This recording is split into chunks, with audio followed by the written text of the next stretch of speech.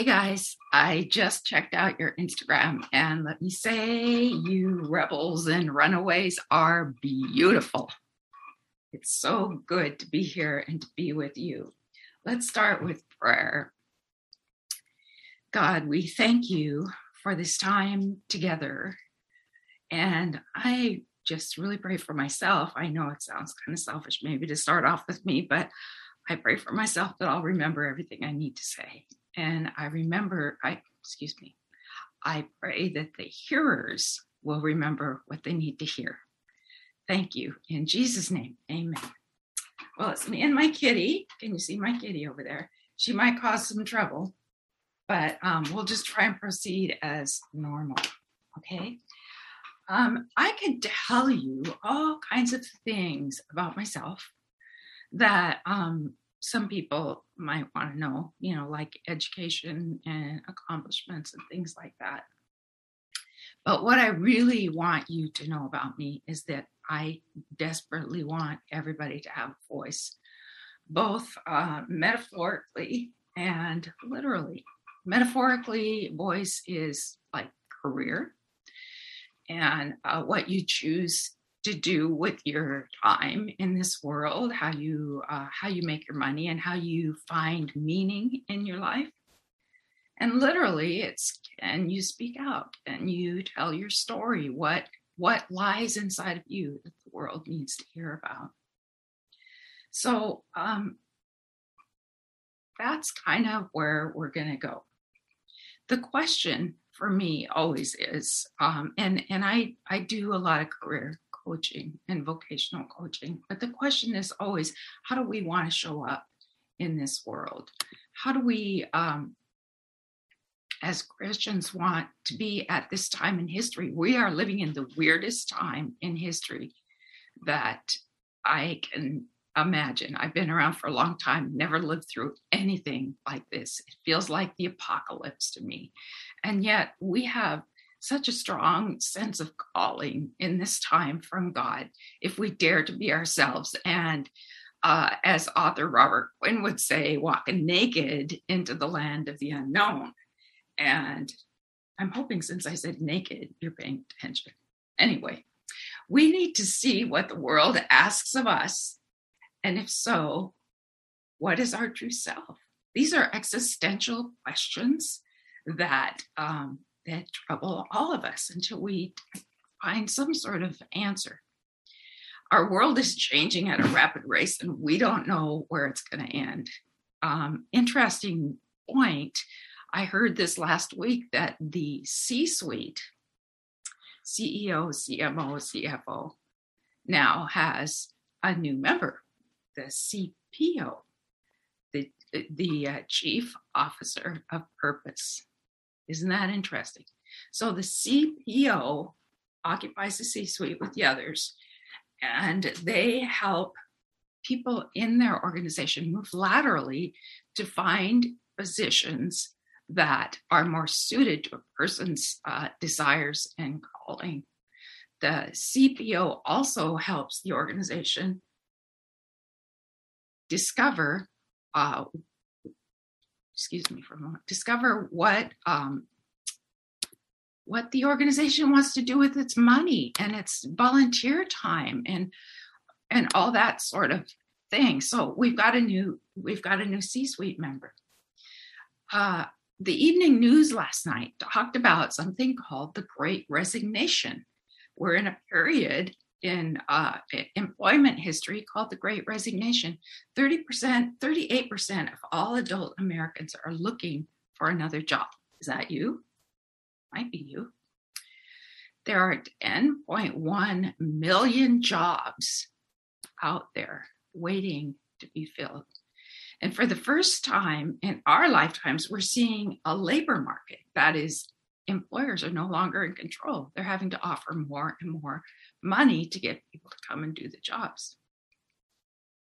Axios News on my cell phone tells me that 46% of all people will come back to a different job intentionally. If they can't get a different employment opportunity, they will change their job. And as much as 60% wish that they had never had to come back to their job. So there's 60% of people out there who are absolutely done. They're done because the work that they're doing isn't on spot for them. It isn't hitting what they need to experience. And as a vocational coach, I affirm this. I hear this over and over and over again. There are help wanted signs all over the place here in Portland, and I'm sure there are down there too. And I found out last night on the TV that I could become a semi-truck driver and get a $3,000 bonus plus $25 to $35 an hour. And so could you. Is that not exciting news? This is an existential crisis, though, because who wants to be a truck driver? Even though it does pay a lot of money, I think what the data shows is that it doesn't matter how much money is offered. People are so looking for meaning. They're looking for purpose. But how to find that? There's a lot of controversy over that. Well, what if I told you that your deepest pain could be a significant and powerful force for good in your life and in the lives of others? Purpose. Finding that elusive purpose is possible. And that purpose is powerful enough to bring sanity into a crazed and self-destructive world. People are frightened. They're frightened. You can see it on their faces. Go out, take a walk. People are confused. You can see it on their faces. The Imago Dei in us can address that sanity and that fear and can bring shalom, God's peace, into their lives. The world needs people who know what they're all about and what they're meant to do and who are willing to step forward and do it. People of purpose are powerful people, and they change the world. And you know what? People of purpose never lack for followers, ever. Isn't that incredible? If you want to lead something, if you want to go somewhere, follow your heart, and people will follow you. Think about Joseph in the Bible. He started out with big dreams for himself, and he ended up working in dreams of others. He was at a specific point in his life when he was in control of the grain stores in Egypt, and he was second only in power to Pharaoh, which Egypt was one of the great powers of its day. So he was a very, very powerful man. He comes face to face with these brothers, and they figure out who he is, and they figure out this is the kid that they put down the well and sold to the slave traders, and they're horrified. And what does Joseph say? Joseph says, look, you guys, what you meant me for evil, for my destruction, God meant to me for good, to the saving of many lives. Joseph understood the power of purpose. He understood the power of purpose in God's timing, in God's end game for him. Then we have little Miss Esther, who had so many strikes against her and who literally took part in a sex contest to see who got to marry the king, right? Have you ever heard it said that way before? Again, I hope that grabs your attention. Anyway, Miss Esther is in a scary situation where her people are going to be destroyed, and her cousin comes to her, Mordecai, and he says, Esther, you got to speak up. You got to do what God put you here to do. Who knows but that you were born into the kingdom for such a time as this? Purpose. And Esther stepped into that purpose and saved her entire nation. So there are biblical examples. And the Bible actually is full of ordinary people who did extraordinary things because they were willing to trust God and do the thing that was in their soul to do. And then in more modern day, we have Gandhi, who was basically responsible for the liberation of India from the English. And we have Mother Teresa, who is called by God to the streets of India to help people die, not to live or recover, but to die. And more recently, we have Malala, we have Greta Thunberg, we have Amanda Gorman. These are young people, young women who have such a strong call on their lives to speak forward and do that thing that they felt called to do. There was a guy named Viktor Frankl.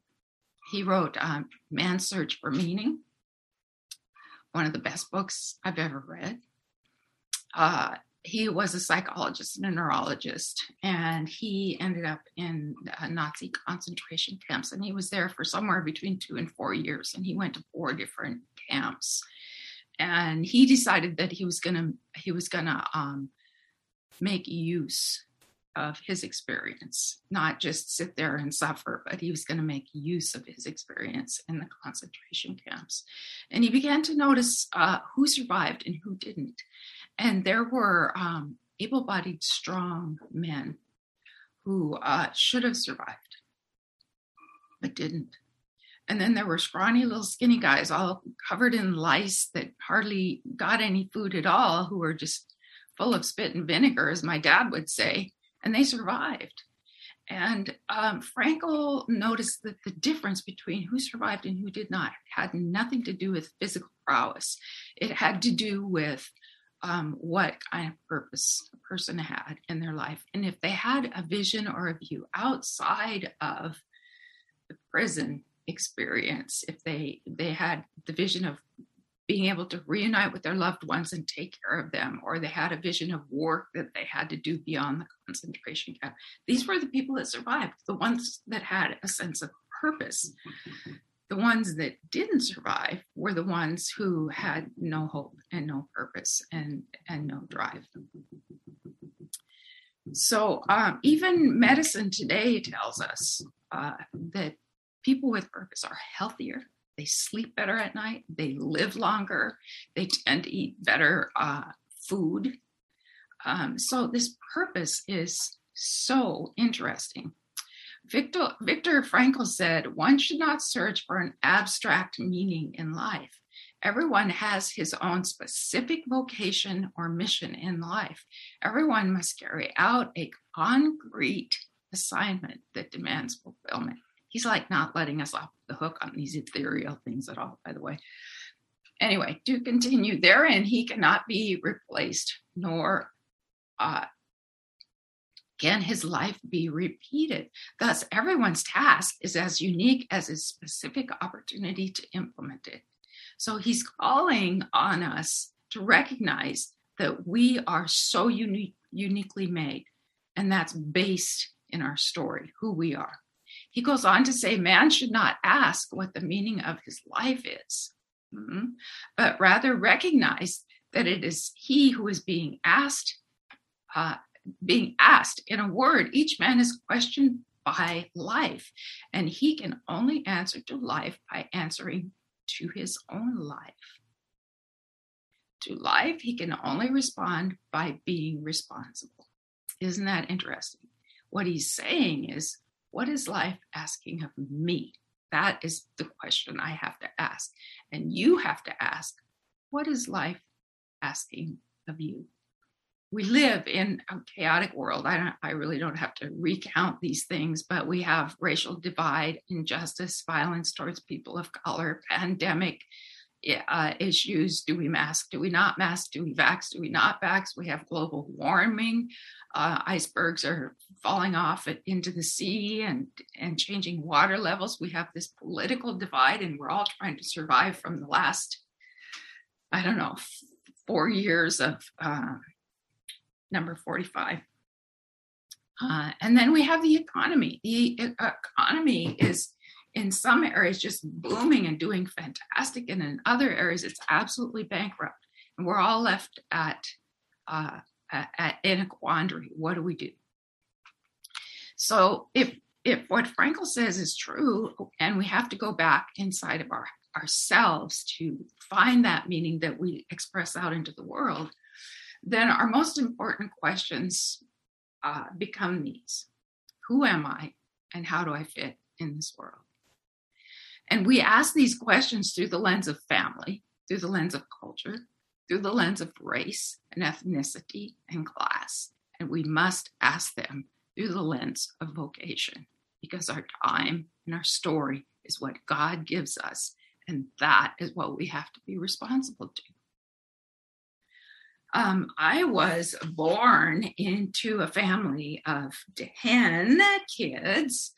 And if you guessed Catholic, give me a thumbs up. Catholic, woo! I have 6 brothers and 3 sisters. And I always wondered what I wanted to be as a kid. I always thought about it. I thought about what was important for me, because I was always trying to find a way to distinguish myself in a group of 10. How do I make myself outstanding in a group of 10? So I got really good grades, and I was totally codependent on my parents and second borns. I helped them raise my younger brothers and sisters. And in fact, a number of my younger brothers and sisters call me mom to this day. And so I figured out early, I went to Catholic school, and I figured out early that I wanted to become a BVM. I had these brothers, and they were incredible. They had so much energy. They were amazing, but they had what I call the locust spirit. And that is that they would seek and devour everything, like all the food. They'd eat all the food. They'd break everything in the house. And I literally grew up hearing, this is why we can't have nice things. It's not a joke for me. It was real. So I had this desire to become a BVM. And in case you're wondering what a BVM is, it is a sister of the Blessed Virgin Mary.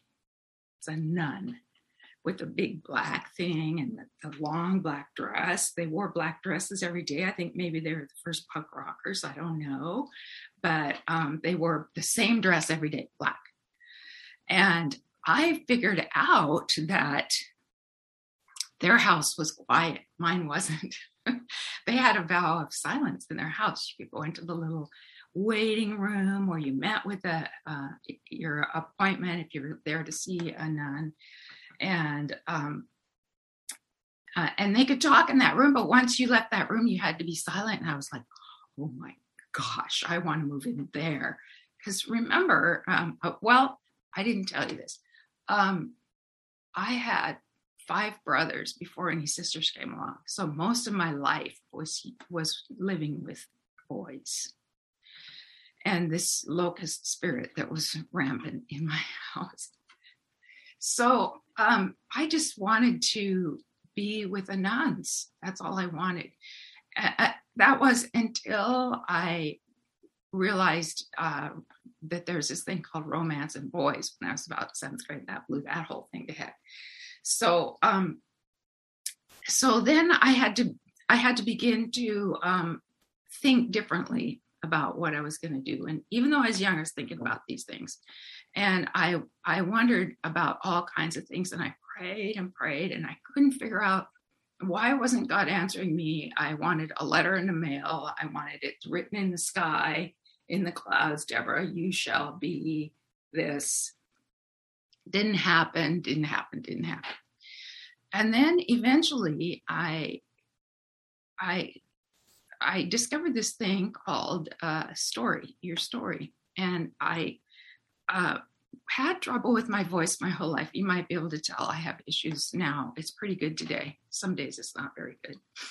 But I eventually lost my voice completely. I didn't have a voice for 8 years. And during that time, I had this feeling that God was telling me something, that God was showing me something, but I didn't know what it was. And my world got very small. I'm extremely extroverted. I like to laugh. I like to go to parties, people give me lots of energy, but nobody could hear me talk. They couldn't, you know how you hang around after church and you chat and you have a good time? Well, that went away from me because nobody could hear me. You know how when you go in a restaurant, you have that background din of other people talking and dishes clanking? Couldn't talk there either. It was too loud. Inside the car going places, my husband worked in the steel shop, and so he's hard of hearing and I was hard of speaking, and so we didn't have any conversation in the car, and this whole situation was really breaking my heart. And after about 8 years, I found a voice doctor who got me here, but my heart had already been stirred towards people who didn't have a voice, who didn't have a literal voice or a metaphorical voice. I began to notice. And I started investigating this idea of story and the thread in your story. And we all have a story behind us. As Christians, we tend to lunge forward a lot because we have faith and we believe the future is going to be good, and we want to be a part of it. And it's all about growth, and it's all about stretching, and it's all about losing ourselves in our spirituality and just moving forward. But we have this whole wealth of energy and experiences behind us that's absolutely unique to each one of us. No two people are the same or even close to the same. We don't look at it very often. In fact, we try not to, because usually there's a lot of pain back there. But what if I could tell you that your deepest pain was your strongest indicator of what your vocation is? What if I told you that? Now, vocation doesn't mean a job, doesn't mean a career. It doesn't mean any of those things. What it is a vocation is that reason why you were created. It's the thing that God has for you to express into the world. My vocation is that I believe God has put me here on earth to help other people who are voiceless, find their voice and their future so that we can change the world in the best possible way as we move forward. So that's my vocation. Now that vocation shows up in my teaching. I teach at Portland Seminary. I used to teach at Warner University. I'm a life coach, vocation coach. I've taught Bible study. I used to be a personal trainer. All that fits under that vocational calling. So Viktor Frankl says that we discover meaning in 3 ways: by doing a deed, by experiencing a value, and by suffering. And here's the deal, is we call ourselves people of the resurrection, right? We're people of the resurrection. But in order to resurrect, something has to die. And we forget about that. Something in us has to die if we are in Christ. Jesus died. Something in Jesus died before Jesus died. So in order to be people of the resurrection, we have to acknowledge that something's dead. We also call ourselves people of the redemption. In order to be redeemed, something has to have gone awfully wrong, right? Just terribly, tragically wrong. So in order to live out redemption, we have to know what that is in our story. We have to go look. We have to go find it. And it's not easy. But let me tell you this, or show you this. If you have your Bible, look in 1 Corinthians. You have your Bible, look in 1 Corinthians 1. No, 2 Corinthians 1. Sorry, 2 Corinthians 1. And it says this: Blessed be the God and Father of our Lord Jesus Christ, the Father of mercies and God of all comfort, who comforts us in all our affliction, so that we may be able to comfort those who are in any affliction with the comfort with which we ourselves are comforted by God. For as we share abundantly in Christ's suffering, so through Christ we share abundantly in comfort too. If we are afflicted, it is for your comfort and salvation. And if we are comforted, it is for your comfort, which you experience when you patiently endure the same sufferings that we endure. Our hope for you is unshaken, for we know that as you share in our sufferings, you will also share in our comfort.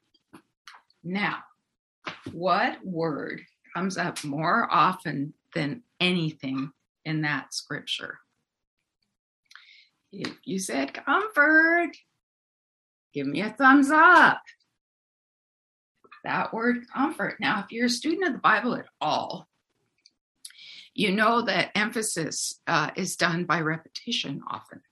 Matter of fact, that's the most common tool for emphasis in the Bible is repetition. So Jesus says, verily, verily, I say unto you. He's going, truly, truly, truly, look at this, look at this. I want you to see this. I'm saying this to you. Listen. This word comfort shows up 9 times.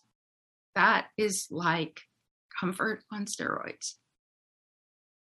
That's repetition on steroids. And that's meant to tell us how important comfort is. Now, what does that comfort mean there?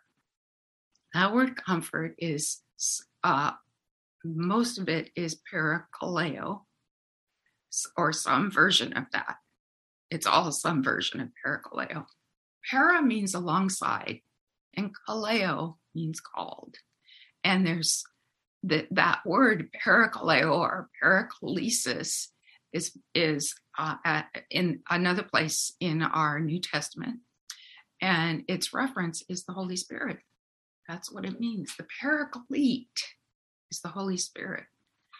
So we are called alongside of those who are suffering to comfort with the same comfort that we have received. There it is. That's vocation. Coming along somebody and comforting them in a way that we have been comforted. That's vocation. So if that's the idea, what Paul is saying is Christ comforts us.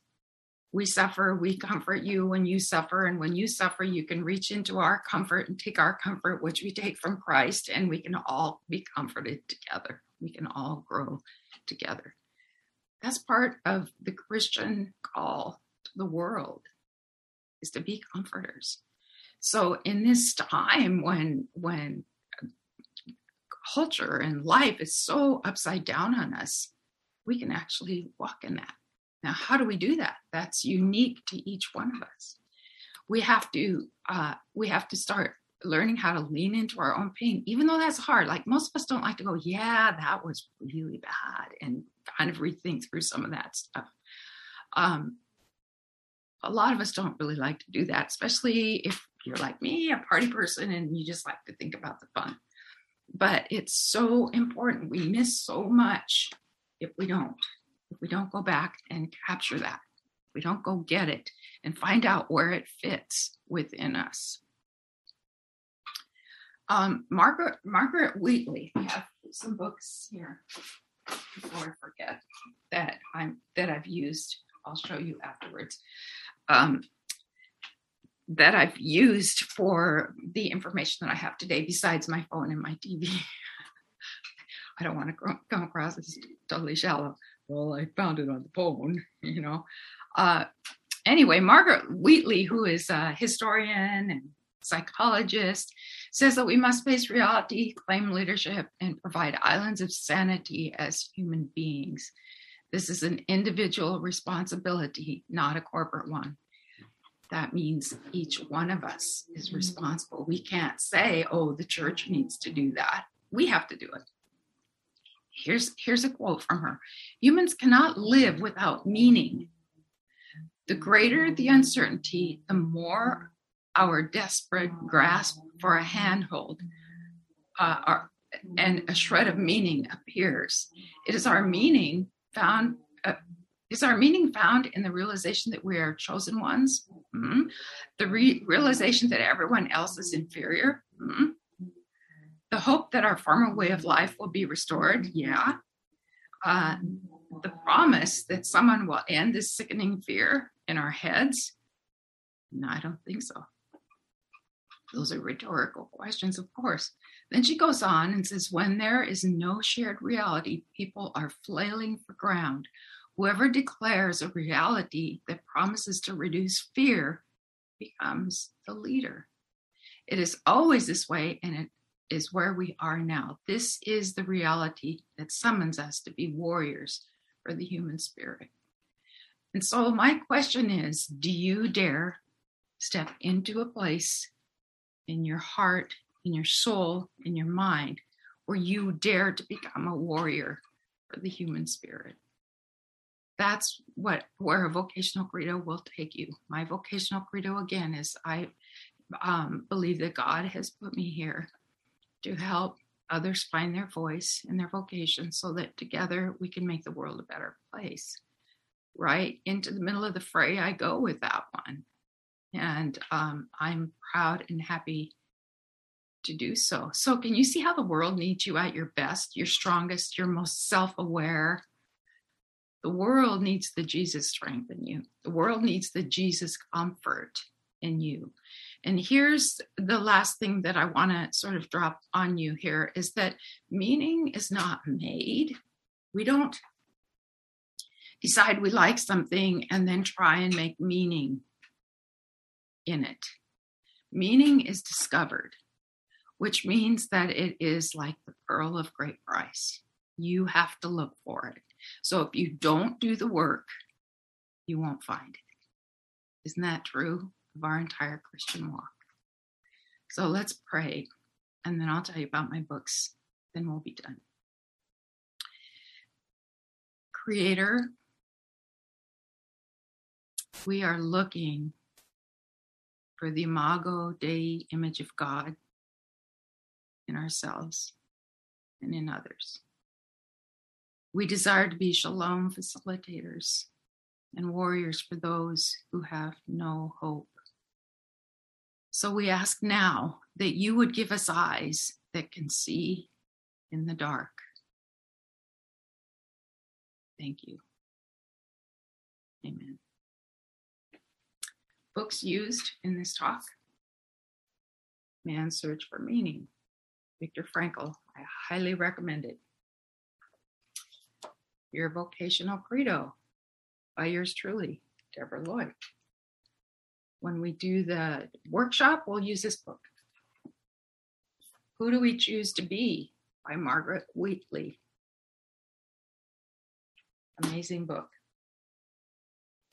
Deep Change by Robert Quinn. Walking Naked into the Land of the Unknown. And last, but certainly not least, the Holy Bible. It's good talking with y'all. Can't wait to meet you face to face someday. God bless you.